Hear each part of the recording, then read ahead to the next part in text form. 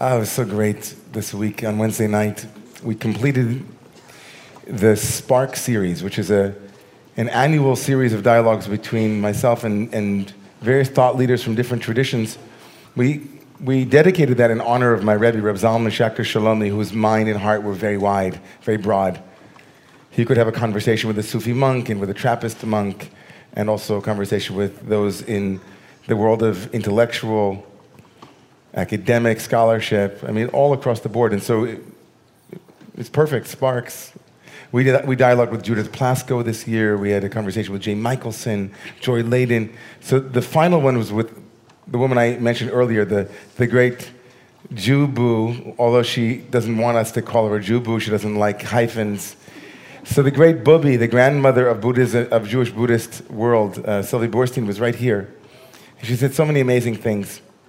And one of the things she said really invited me into a deeper understanding of a teaching from the Hasidic tradition on this weekend's weekly wisdom on the Parsha. So here's what she said. She said that most people think of karma, the word karma has become so popularized, right? My karma means my fate, usually. That's the way people usually, my karma, I have bad karma, good karma. She said karma is just the Buddhist way of saying the way of it, the way things are, the natural progression of cause to effect to cause to effect. This linearity is karma, karmic lines. And I'm in a karmic line. I'm in a karmic state of mind, Karma is the way things are, she said. It doesn't have a taste, it doesn't have a quality, it doesn't have a good, bad.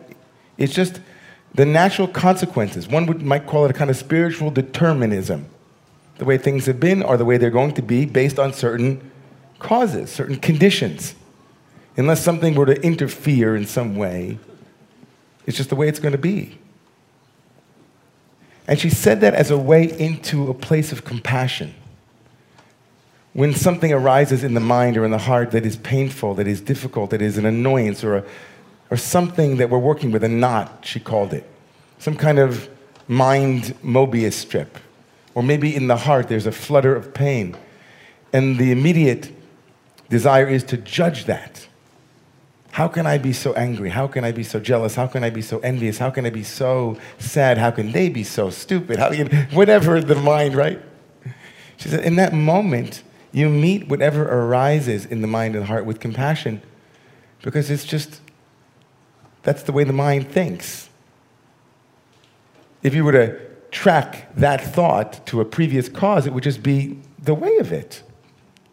And this, of course, in a way, this is a kind of spiritual determinism that might, I'm sure some of you thinking, well, where's free will and all of that, right? There are some thoughts that I shouldn't have and some feelings that I shouldn't have, and I should do something about it. But compassion would say, it came. And then you meet it with rachamim, with love. Oh, there's my anger. As she quoted a beautiful quote, she said, in the Verdi opera, you can go watch this, by the way, after Shabbat or sometime during the week. She went to an opera, a Verdi opera, and one of the characters was singing in very dramatic aria, right? And the words, which she could not understand, but she was reading the subtitles, like the tenor was going, anger is arising in me, right? She didn't do that whole thing, but she loved that. She said that was a Buddhist moment. Noticing that anger is arising in me, conditions have set this moment as such, and here it is. Not anger is arising, how could I be angry, but here it is. Here it is. Karma is the will of God. That's what she said. Karma is the Buddhist way of saying that's Ratzon Hashem, that is God's will, the way things are.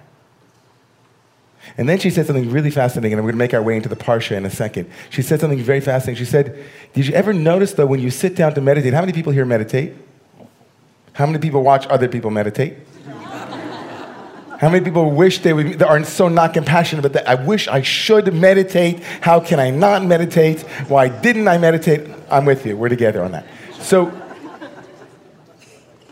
when you're watching the mind, she said, there's an immediate moral inventory that happens. All of a sudden, you start thinking about all the things you did wrong. As the heart opens and the mind clears and the knots untangle, you start to think, oh, I can't believe I spoke to Jessica that way.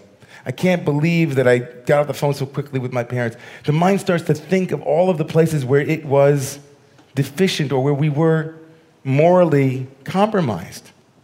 And she said a student once came to her and said, when that, what she called it a pool sweep, that kind of mind pool sweep, you have that net that catches all this. She said, when that pool sweep or that meditative moral inventory happens, a student said to her, Sylvia, whenever I sit down, I have this thought, and then I judge that thought. What should I do? She said, have compassion. And then the student said, but when I'm having compassion for that thought, I then judge myself for having compassion. What should I do? Have compassion.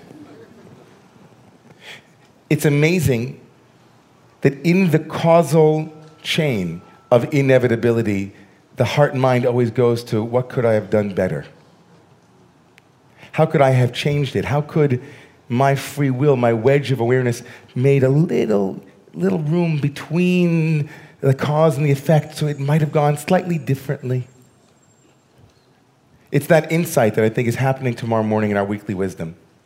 A very, very difficult parsha tomorrow morning. The last of the weekly wisdom segments in the book of Leviticus, Bechukotai, is usually read together with last week's parsha, Behar. Behar Bechukotai.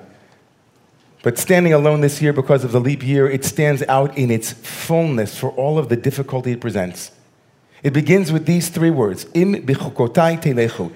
If you will Telechu, walk in my chukot, in my laws, my statutes. That word im acts as a conditional phrase of kind of a covenantal agreement. If you will, then you will. Right? Anybody ever study behavioral therapy with kids? Right? If this, then that. If you will walk in my statutes, the Bible says all kinds of things will come your way. The promise of rain, the promise of abundance, the promise of physical and material wealth. You'll never have to worry. You won't have to work no more, right? If you were a rich man, this is it. If you keep all of the Torah, all of the chukot, then... And then the Torah, though, says what will happen if you don't keep them. And it begins to list what is called the tochecha, the rebuke. This will happen and that will happen. All of the most ugly curses you could possibly imagine. They are so ugly that in temples around the world for over 1,000 years, those curses are not read out loud. They are read in hushed tones, sotto voce. We don't say the curses out loud. Now, one way to work with that, of course, is to say that that's really the way it works in the world, everybody. If you are good, the simple calculus of good will then receive good. You could try to bend your mind into that, but the rabbis couldn't allow that. Their experience, their own lived reality was such that they said that can't be the way of it. We see good things happening to bad people and bad things happening to good people. It can't be that easy. And later on they said that essentially what the Torah is saying tomorrow morning isn't all of the specific blessings and curses that will happen if you are good boys and girls. That's an old God, and the rabbis in the Kabbalah threw it out. They said tomorrow morning is a conversation about nothing, right? Nothing less than karma. If you will walk in these statutes, the Kabbalists say, it doesn't mean necessarily all of the commandments of being an observant Jew. That's also true for them. But it means for them, if you will engrave, the word chukot means to engrave. If you will engrave the way of it, if you will engrave a posture towards reality that accepts what comes your way with compassion, im bechukotai telechu, if you will grow by receiving what is given and saying, oh, there it is. Telechu, you will grow, you will evolve, you will develop, you will become greater, right? Greater at the game of being compassionate human beings. A Hasidic teacher took this teaching one step further. Mordechai Lehner of Ishbitz said that the word im, which means if you will, doesn't just mean if you will do these things. It means if you will accustom yourself to be in the chukot, in the engraved way, the groove of reality, not fighting what is, not judging what is, not pushing it away and not pulling it towards you. If you will be bichukotai, if you will be with the way things are, then im, which means if, which means possibility, which means a softening of the rigidities of inevitability. Im means it could be. Im means that it doesn't have to be the next moment. It doesn't have to be. It could be that you will respond the next time with more love. Im bichukotai telechu, if we will accustom ourselves to be able to take whatever comes with us and say, oh, compassion. Then we make greater imness, more, let's see what this is. This, to some degree, actually makes us much more religious than any of our ancestors could have been. Because as Sylvia said, and as this, I think this parsha will point out, this is not something you do part-time. In order for something to become engraved in you, says Rashi and others, you have to be amelim ba. You have to work hard. It's hard work to be aware. It's hard work when it's hot in shul and you want to fall asleep to stay awake. It's hard work when anger and habitual ways of thinking arise. Those are the chukim. Those are the things that are engraved in us because we've been doing them for so long. They become the conditioned karmic response, the stories that we tell. You could sit here on Wednesday night with Sylvia Borstein and Rabbi David Ingber and hear all about how loving and compassionate one should be, and the next night, or maybe the next half hour, it comes up again.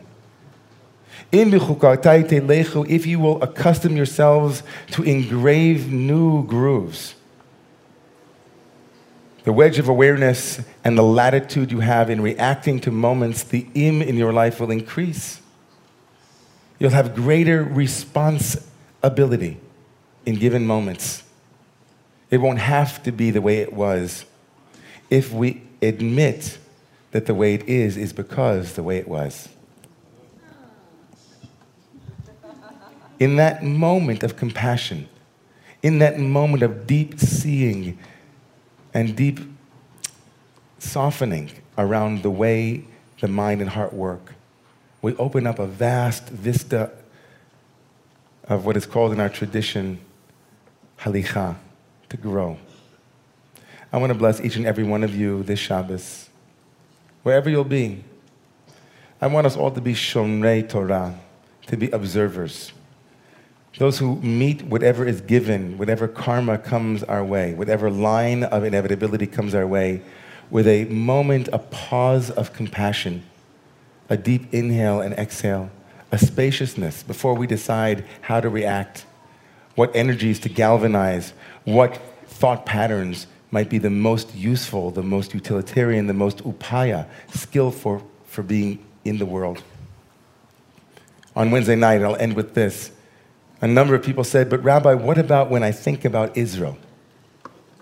Rabbi, what about when I think about my landlord? Or I think about politics, or I think about all manner of things that really get us going. And you know what Sylvia said? Sylvia said that if we can stay in a place of compassion, we will have a greater access to skillful means, the right chukim, the right laws, the right structures that are necessary for building a better world. With compassion and with love, we build a better world. With compassion and love, we can seek justice. With compassion and love, we can know what it is that needs to be in the next moment. So take a moment tonight as you leave the shul, maybe even now, and say, I pledge allegiance to be as aware as I can possibly be. And when I'm not, I'll have compassion. Please rise.